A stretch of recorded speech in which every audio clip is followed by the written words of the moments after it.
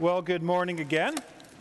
Good to see you. Yes, I wanted a garbage can up here. You'll see why in just a few minutes. Not right away here. We're not going to throw my sermon out quite yet. Well, I'm Rick Lyman. I'm one of the pastors on staff here at Christ Church and have the privilege of serving in a variety of capacities. But today I get the privilege of sharing in God's Word with you. And before we do that, I want to express my gratitude to Dan Meyer for the way in which he has modeled being a pastor to me and to all of us in this church. I've been on staff the last 7.5 years, and the same man you hear preaching and sharing the love of God in this pulpit is the same man that all of us as staff members have the privilege of seeing in the offices working together to accomplish the purposes of God. I count myself richly blessed to be part of this team and trust the Lord will continue to bless Dan and Amy in the next 20 years. That would make me about 78 years old, wouldn't it, John? I think that's a noble goal to pursue that. Well, I want to encourage you to stand together as we read Scripture. Our passage comes from Matthew's Gospel this morning. It's a section of the Sermon on the Mount, which was Jesus' most important message. He shared a great deal in his ministry, but this was the one sermon that captured all of his purposes, all of his plans, and the gospel is sewn in there from the beginning to the end. This particular passage where he begins to teach us about his perspective about worry. Hear the word of the Lord in Matthew chapter 6, verse 25 and following. Therefore, I tell you, do not worry about your life, what you will eat or drink, or about your body, or what you will wear. Is not life more than food, and the body more than clothes? Look at the birds of the air. They don't sow or reap or store away in barns, and yet your heavenly Father feeds them. Are you not much more valuable than they? Can any one of you, by worrying, add a single hour to your life? And why do you worry about clothes? See how the flowers of the field grow. They don't labor or spin. Yet I tell you that not even Solomon in all his splendor was dressed like one of these. If that is how God clothes the grass of the field, which is here today and tomorrow is thrown into the fire, will he not much more clothe you, you of little faith? So do not worry, saying, what shall we eat, or what shall we drink, or what shall we wear? For the pagans run after all these things, and your heavenly Father knows that you need them. But seek first his kingdom and his righteousness, and all these things will be given to you as well. Therefore, do not worry about tomorrow, for tomorrow will worry about itself. Each day has enough trouble of its own. This is the word of the Lord. Thanks be to God. Please be seated. I want to invite you to pray with me and for me as we together consider the words of Jesus. These are the inspired words of God himself walking on the earth. And he shared this in this seminal message that he gave in the Sermon on the Mount because he knew we who are sitting here in this sanctuary in 2017 would need to be reminded and strengthened by them. I also ask you to pray for me as I share these words that I'll do this to the best of the ability God gives me. Let's pray together. Father, we thank you that you've given to us your word to be a light unto our feet and a lamp unto our path, that it sheds light on the path of life ahead. It sheds light on the troubles we deal with day by day. We ask you today, God, to help us understand both with our minds what you're speaking to us and also to respond from our hearts in obedience to things you call us to do and the things you call us to be. These things we trust you for and thank you for them now in advance. In Jesus' mighty name. Well, friends, if you've been with us for our Lenten series of giving up in these last weeks, you've been hearing topics like learning to give up control or giving up hurry. And I know you rushed right out to get the book after you heard the sermon on hurry. And the giving up the need to be right. And last week we heard the topic of giving up anger. Today we're going to consider giving up worry and anxiety. And to help frame our conversation here today, I'm going to encourage you to direct your attention to the screen to a video that will help us get a hold of this. How was work? Nothing unusual. Email was down again. And Bill called me into his office again. What's wrong? Nothing really. He just thinks he can come down and fit in with these blue-collar guys. You know, he's white-collar. Or you've done something wrong again, and you're getting in trouble. And you'll get demoted, then you'll stop shaving. There goes my vacation. Maybe you'll even get fired. And then you'll do that lazy thing, and I'll have to go back to work. And there goes the house. We had plans for this house. We'll be living out of our car or out on the street, and eventually we'll be forced to move in with your mother. How was your day, Kim? Well, Dana's having a party Friday night, and I thought I could go. But before you freak out, it's not going to be that big of a deal. I mean, y'all guys know her. You're a great kid, but there's no stopping the peer pressure. It just takes one sip and you're hooked. And then there's the smoking and the piercings and the tattoos and the boys.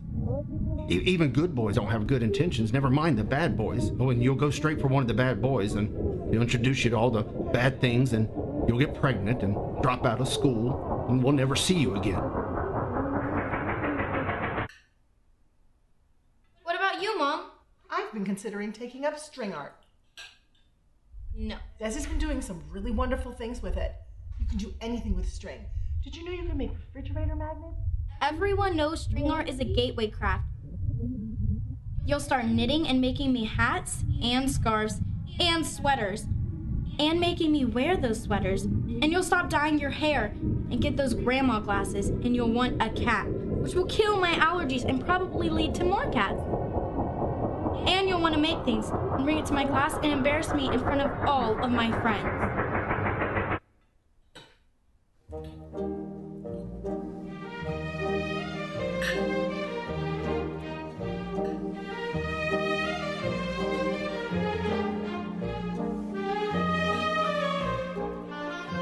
Is this a cat hair?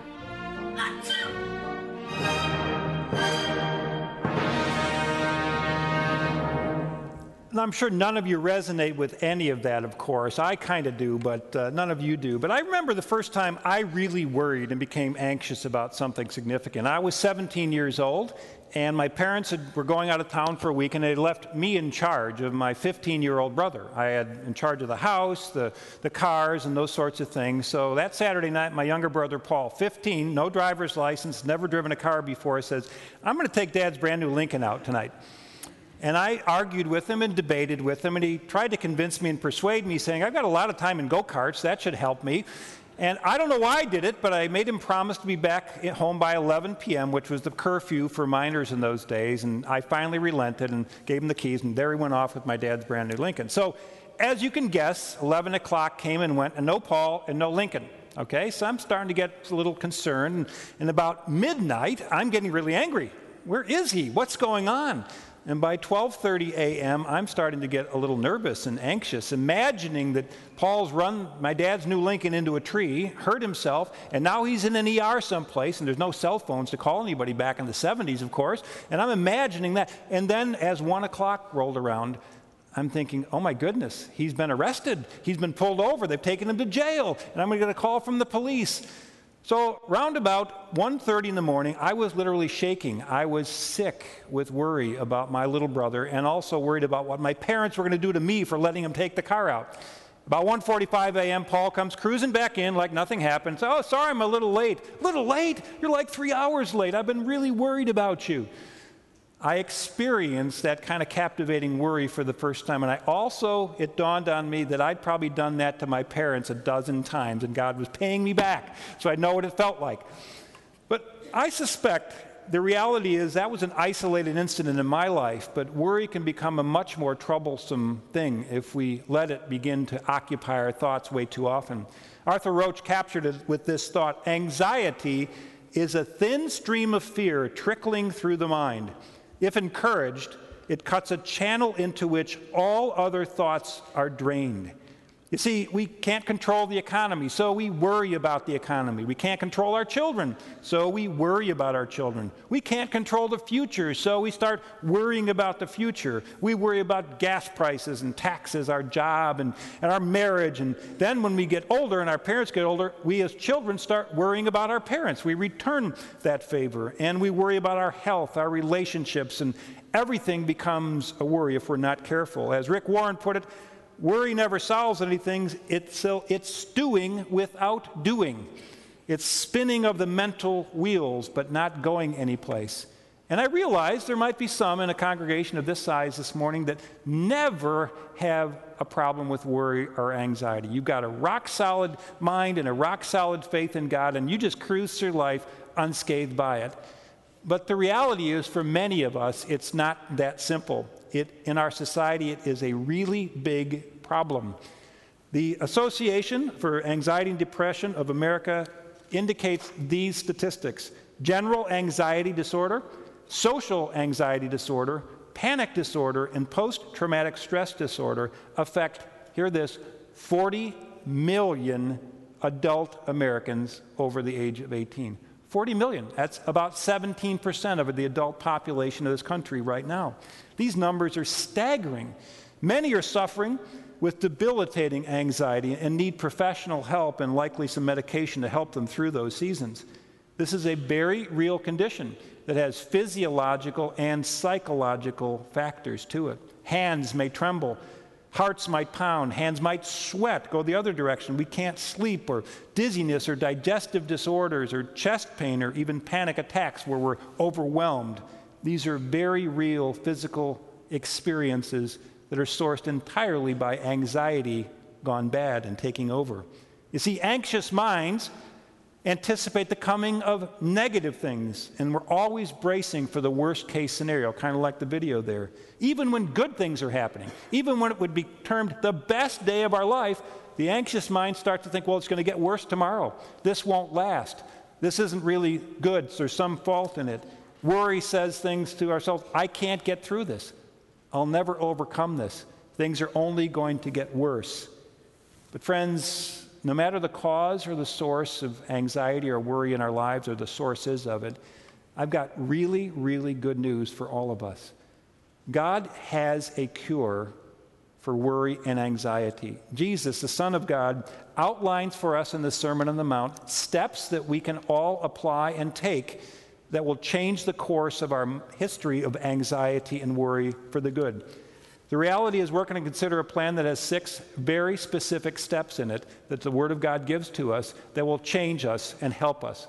The fact is, I firmly believe that action is the cure for anxiety.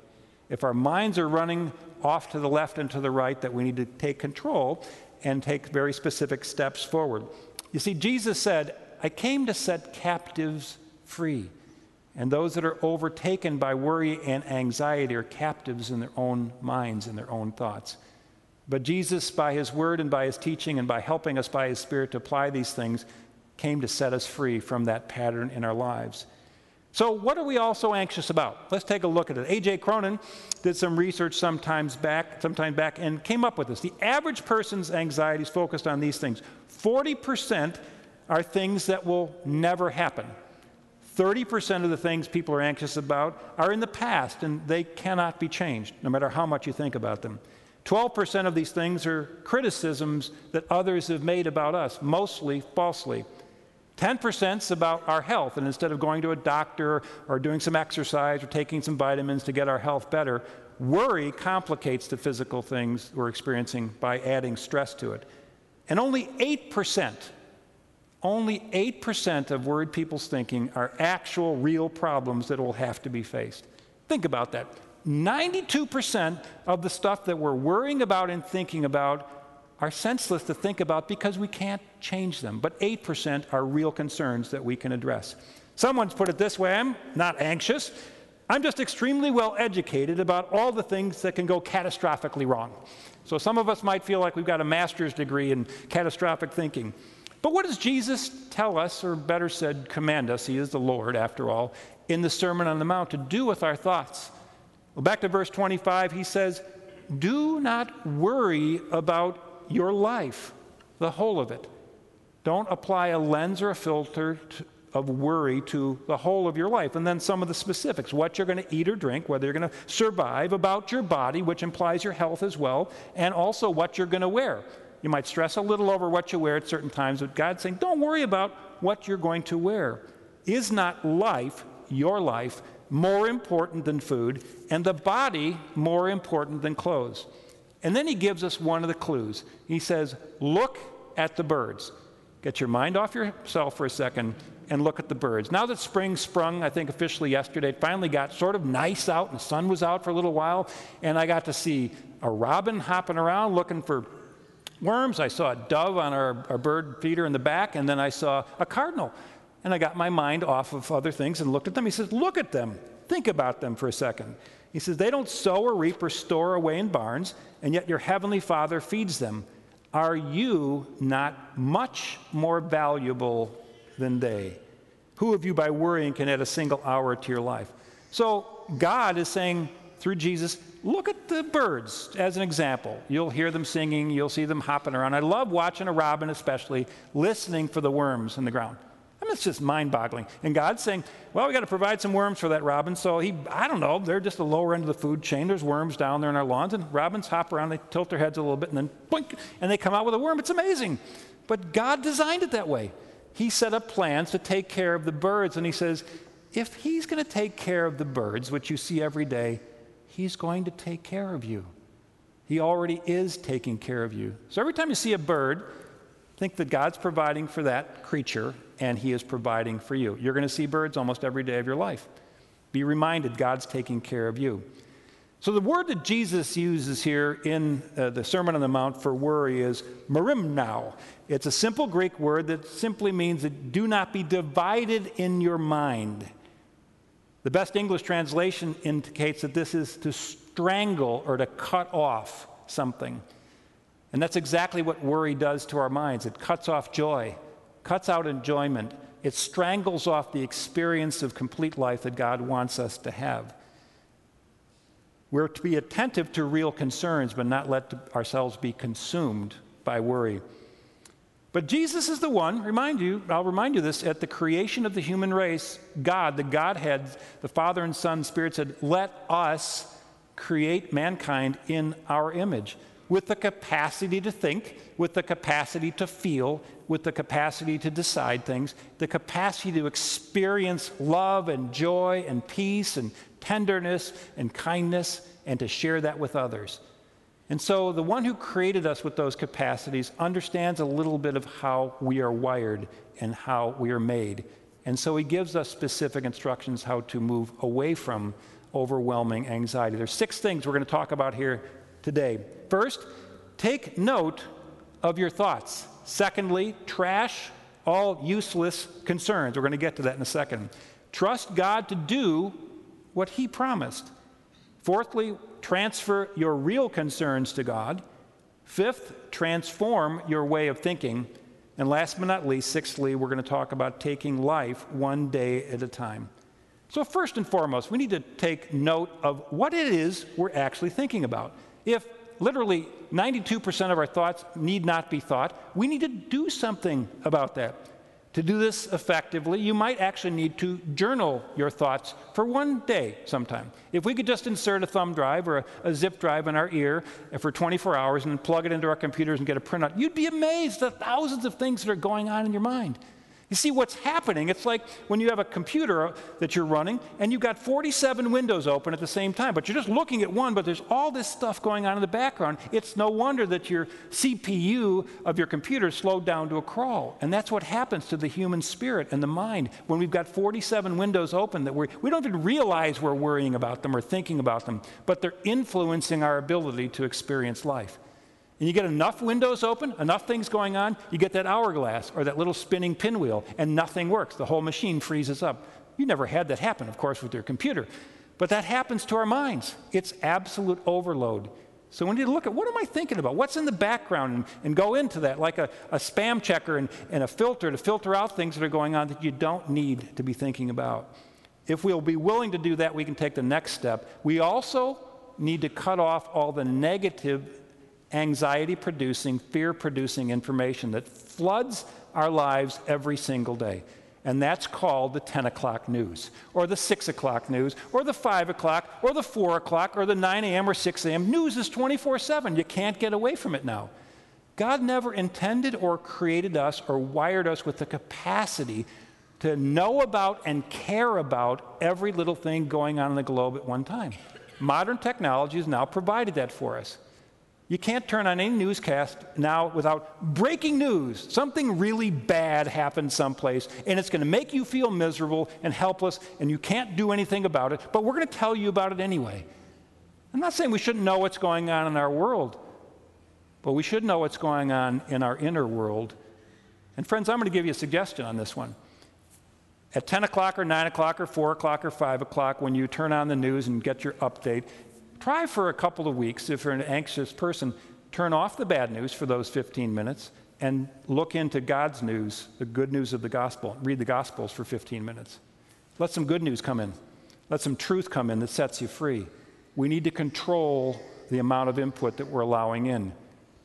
We're the first generation in the history of mankind that's had this ability, the 24/7. You can wake up at 3 in the morning, can't sleep, turn on the TV, some more bad news, something happened someplace else. It's information and emotional overload that we need to manage and control by changing those particular channels. And once we've done that, we have the ability to then trash the useless concerns. Now you're going to find out why I've got a garbage can up here. Now, I suspect if you're like me, every day you go out to your mailbox and you get about this much mail. Okay? A lot of it's junk mail, right? So our mailbox is out on the curb, of course, and on the way in, I go through the garage where our garbage can is, and I filter things out before they ever get on a counter, or they get on a desk inside the house, or on my chair by the table, because otherwise, you start accumulating stuff. What, there's something in there I got to do with? So I start filtering it out, and this is what we need to do with our thoughts. Well, here's the Publishers Clearinghouse. You think I won? No chance. That goes right in the trash. This newsletter I didn't ask for, that goes right in the trash too. I don't need that. Oh, wait, here's a Bed Bath & Beyond coupon, 20% off. That's pretty good. But if I throw it out, we save 100%, so that goes right in the garbage too. And here's one of those catalogs I definitely throw out if I get to it first. Home Decorators Collection. Okay, we got enough decorating in our house. We're done with that. Okay, Land's End for men. I might glance at that, but probably not. I got enough clothes. We already have an Acura. We don't need to get another one of those. United Airlines wants us to do something. Before we're done, and then, of course, 2 newspapers. 2 of them I got today, addressed to nobody. I just throw them out. They're not newspapers. They're ad papers. If we can learn to do that with our thoughts every time you go and get your mail, because you're going to get it every day, well, on Sundays, of course, and have that mental thought, wait, what are some thoughts I need to throw out? See, once I put those things into this garbage can, and then the garbage man takes them away, the recycling bin, on Monday mornings, I don't have to think about it. I don't even know what it is. I don't have to open it up and consider it and think about, should I buy this or think about that? I'm done with it. If we can learn to do that daily, we're going to be way further ahead of clearing our minds, and anxiety-producing thoughts are going to be put away where they belong, in the trash. You see, the limbic system of the brain is the part where anxiety ruminates. But we need to activate the prefrontal cortex, which is the command center of the brain, and make the decisions about what we're going to think about, what we're going to allow into our minds, what we're going to throw in the trash and not think about anymore. This is called self-control. One of the gifts, or the fruit of the Holy Spirit, is self-control. God intended us to exercise that kind of control over our thinking so that we can remove those thoughts out of our way. There's a simple grounding technique, which is an application of this, I want to share with you. If anxiety is a big issue for you, or you find one of those times you're just so clouded you can't even, you're being paralyzed by anxiety, here's a grounding technique that might help you. Look around you. First, find 5 things that you can see and think about the colors and the textures in what you're looking at. Secondly, find 4 things that you can touch and think about what they might feel like if you touch them as you look around. Third, find 3 things that you can hear and think about the nature of that sound. You can hear my voice right now. If I stop talking, you can hear cars going by, and once in a while a siren going by, or you hear a motorcycle. Get your mind on that. Secondly, think of 2 things that you can smell. And think about how good it smells, or maybe it's something you need to take the garbage out. I don't know what it might be, but think of things that you can smell. And then find 1 thing that you can taste. And then get up and eat it. What you will have done by that simple exercise is activating your prefrontal cortex, and you're taking charge of your mind. You'll find that will stop the patterns, it'll stop the activities, and it'll also give you confidence that when anxiety or even a panic, a feeling can come over you, you can do something about it. That's something to have in your toolbox. That's an application of this truth. Most of you remember Dennis the Menace. Remember the cartoons and the shows that were on that, but one night he was frightened by a thunderstorm, so he climbed up into bed with his mom and dad and laid between them, And Dennis said this profound thing: I wouldn't be scared of the thunder if I could keep my mind off my thoughts. That's exactly what we're talking about, getting our minds off of all this negative stuff and getting it on to something else. So thirdly, we need to trust God to do what he promised. And that sounds really simple, but believing in God, believing that he is powerful, believing that he cares about us, and actually moving over into trusting him to actually be and do what he promised to do is another step for us to take emotionally, spiritually, and mentally. You see, trust that your God, your Father, will actually take care of you. He knows what you need, Jesus said, and he's already taking care of it. You've got Jesus' word on it. God is actively, at this second, making arrangements for all the things that concern your life right now.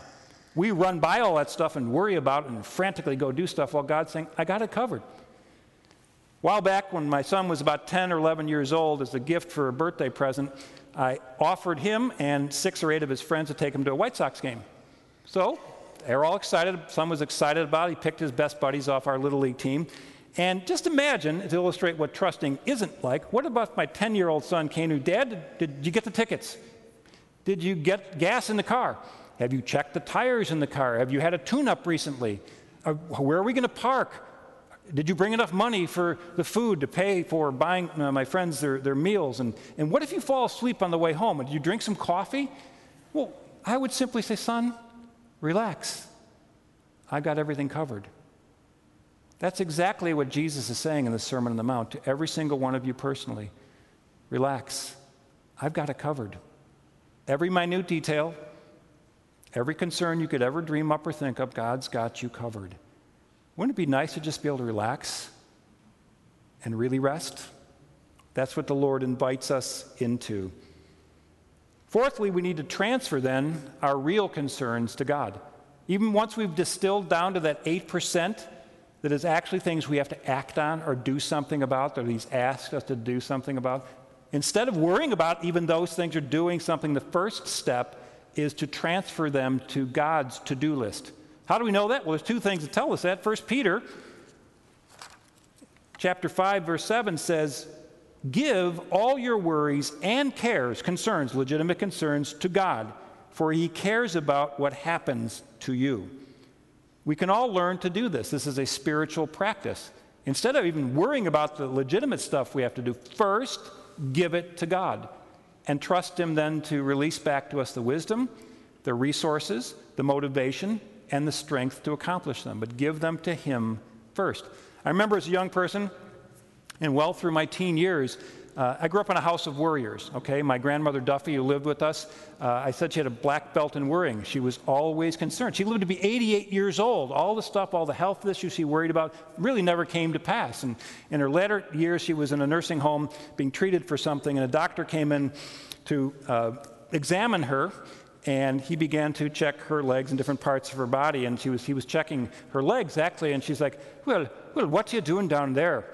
And the doctor says, well, Mrs. Duffy, I'm checking your lymph nodes. She goes, Lincoln's nose, you sure won't be finding it down there. And then my cousin, the priest, actually became the bishop, came by one day to pray over her, to bless her, and she says, Aunt Mary, I want to bless you. Yeah, well, you want to wrestle me. I won't put up much of a fight. So that was my Grandma Duffy. I got to throw, that's bonus material just for a little laughter. But anyway, she was an expert at worrying. And that passed on into me. I was somewhat of an insomniac through my early years. And I'd lay awake at night there, just my mind racing and racing and racing. The day I got saved, God transformed my life, and somebody gave me this verse. And I simply began to apply it. When my mind was racing, I said, God, I just release this care to you. I release this concern to you. And in one day, I went from being an insomniac to sleeping like a baby. You could have a freight train going through my bedroom now, and I wouldn't wake up. My wife knows it. I don't hear anything. I'm out. But I've learned to apply that spiritual practice of doing that. Paul the Apostle in chapter 4 of Philippians gives us even more advice on this topic. He says, don't be anxious about anything, but in every situation, while stuff's going on, by prayer and petition, 2 things, talking to God and asking him for things, with thanksgiving, present your requests to God. And then this promise comes. And the peace of God will transcend, which transcends all understanding, will guard your hearts and your minds in Christ Jesus. Simple truth is, Amazon did a study recently to find out what the most highlighted passage of Scripture in the whole Bible is. Guess what it is? This one right here, Philippians 4, 6, and 7. It's a lot of anxiety, a lot of stresses, a lot of pressures that we're all feeling. We need to apply this. Talk to God. Get him into the mix. And God will give you a peace that is greater than understanding. Meaning it's not even warranted by the circumstances, but it's warranted by the fact that God is with you in those very circumstances. Jesus takes it up another level in Matthew's gospel a little further on than we read earlier in Matthew chapter 11, verses 28 and following. Jesus says, "Come to me, all you who are weary and carry heavy burdens," and this is mental burdens, concerns, and anxiety, "and I will give you rest." Isn't that nice? Come to Jesus and he's going to give you rest. How is he going to do it? He says, "Let me teach you, because I'm humble and gentle at heart, and you will find rest for your souls." That's your mind and your emotion. "For the yoke I'm going to give you is easy to bear, and the burden I give you is light." When we take and transfer our real concerns to Jesus, he takes them, and then he gives us back only what we were designed to handle. Instead of all the other things we're trying to handle and juggling 47 balls at once, he gives you one ball. Everybody can juggle one ball, okay? And maybe he gives you two. He gives you what he designed you and wired you to be able to handle. That's what this is about. Bring it to him, and he'll take care of you. But then he says this: if we're going to learn to transform our way of thinking, we need to move to what he says to us in verse 33 of Matthew chapter 6. "But then seek first his kingdom and his righteousness, and all this other stuff will be given to you as well." You see, now that we know he's taking care of everything that concerns us, everything we're worrying about, he's got us covered. We can relax. He wants our minds and our hearts to be occupied on things that he considers important. He's elevating us to the noble tasks that he really created us to do in the first place. So we seek first his kingdom, what he wants, and we transfer our worried thoughts for his noble thoughts of significance in our lives. Our minds get occupied with his business, not ours. The sobering reality is you nor I or any one of us are the center of the universe, but God actually is. So we get centered on him, taking on his priorities. We put God first in every area of our life, including our thoughts. And we filter everything through that. And we come to understand God's already taking care of everything. With him with us, with God in your corner, God on your side, at your side, and God with you at every moment, you can learn to use that imagination that's been imagining all the bad stuff and start retraining it to see only good landings. What I mean by that is, with God on your team, you can't lose. It's like having Michael Jordan on your 3-on-3 basketball team. He's 50-something now, and I'd still take him over anybody else, okay? With God on your side, which he is, God being for you at every turn, God wanting you to succeed and experience life, you were destined to succeed in the things God's called you to do. So we need to trust him for that and allow our minds start going to, I will get through this. I can do all things through Christ who gives me strength. I can conquer worry and anxiety. In fact, I believe I will. I see myself no longer being plagued by this. I see myself every day taking steps forward, getting stronger and stronger and stronger, and experiencing more and more and more joy in my life. We've got to turn the lens of that imagination around from negative to positive, because God, this isn't wishful thinking. These are simply allowing the promises of God to affect our thinking more than anything else. Nothing is too good to be true when God himself says it is true or promises it for us. One other very important part of this is right there in the Philippians passage is the practice, our number one spiritual practice is thanksgiving. Giving thanks to God for the good things that have happened to us. Here's a suggestion. If you suffer from insomnia of any degree, here's one thing to do every time you go to sleep at night, is to be prepared with two simple things, a willingness to give thanks and the alphabet. Start with the alphabet. Lord, thank you for America, this great country you've allowed us to be part of, to live in, to the prosperity, the freedoms that we have. Thank you for this great nation. Take the letter B. Thank you for my body, for the health you've given, for the ways you've helped me navigate to this season of life. The letter C. Thank you for the cross, where my sins were paid for in full by the Son of God himself. Take the letter D. Thank you for my dad or my daughter or my dog or whatever else it is, and go through the alphabet. I suggest that after a short period of time, you'll seldom get to the end of the alphabet before you're sound asleep. But if you do get to the letter Z, you can thank God for zebras. They're these really cool striped animals I love them. They're really cool. I'm glad he made those. A simple practice. And then to sum it up, Jesus says it so succinctly. Live one day at a time. Take 24 hours of stuff at a time, and 8 of that is sleeping and doing other stuff. Take that simple practice of 12 to 18 hours is all you were meant to manage, and that's all you need to think about. Stop carrying tomorrow's concerns today. And a really big part of this, it's right there in the Sermon on the Mount, stop living or trying to live other people's lives for them, because God's taking care of them the same way already. You're worrying about it or anxiety about it or thinking they should be living this way, trying to control what other people are doing, will drive you and them nuts. So let God, because he's already taking care of it. One day at a time. Corrie ten Boom put it this way: worrying is carrying tomorrow's load with today's strength, carrying 2 days at once. It's moving tomorrow ahead of time. We don't need to do that. Today's April 2nd. What are you going to do today? Think about those things and do them. And anything that's legitimate, that 8% of stuff that's real concerns that you aren't going to address today, calendar it. Things come to my mind, boom, they go on my calendar, and I know I have an hour to handle that, or I have 2 hours to handle it. My sermon preparation, in the midst of the gazillion things I do around here, I just, about a week ago, lined out on my calendar 2 hours here, 3 hours there. Otherwise, I would have been worried about a sermon on worry, and I wasn't going to do that. I learned to calendar in my schedule when I'm going to do certain things, and I hold to that. So at night, every night I come home from a long day of work here, which is a great and fulfilling thing, and I'm kind of exhausted, and Carol's like, so what do you got going tomorrow? And I say, I don't know. I haven't looked at my calendar yet. I'll get to that tomorrow morning. It's a simple spiritual discipline to put into place.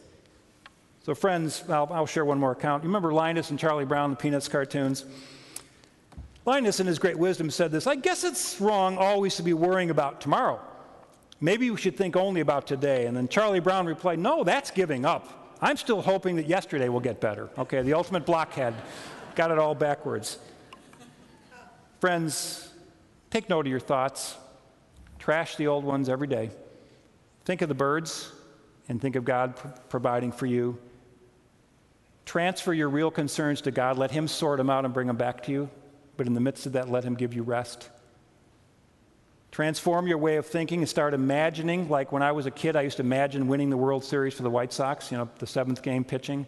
I've almost given up on that hope. I'm coming up on 60 this year. I think I'm probably outside the range of being able to do that. But I imagine crazy, wonderful, beautiful things.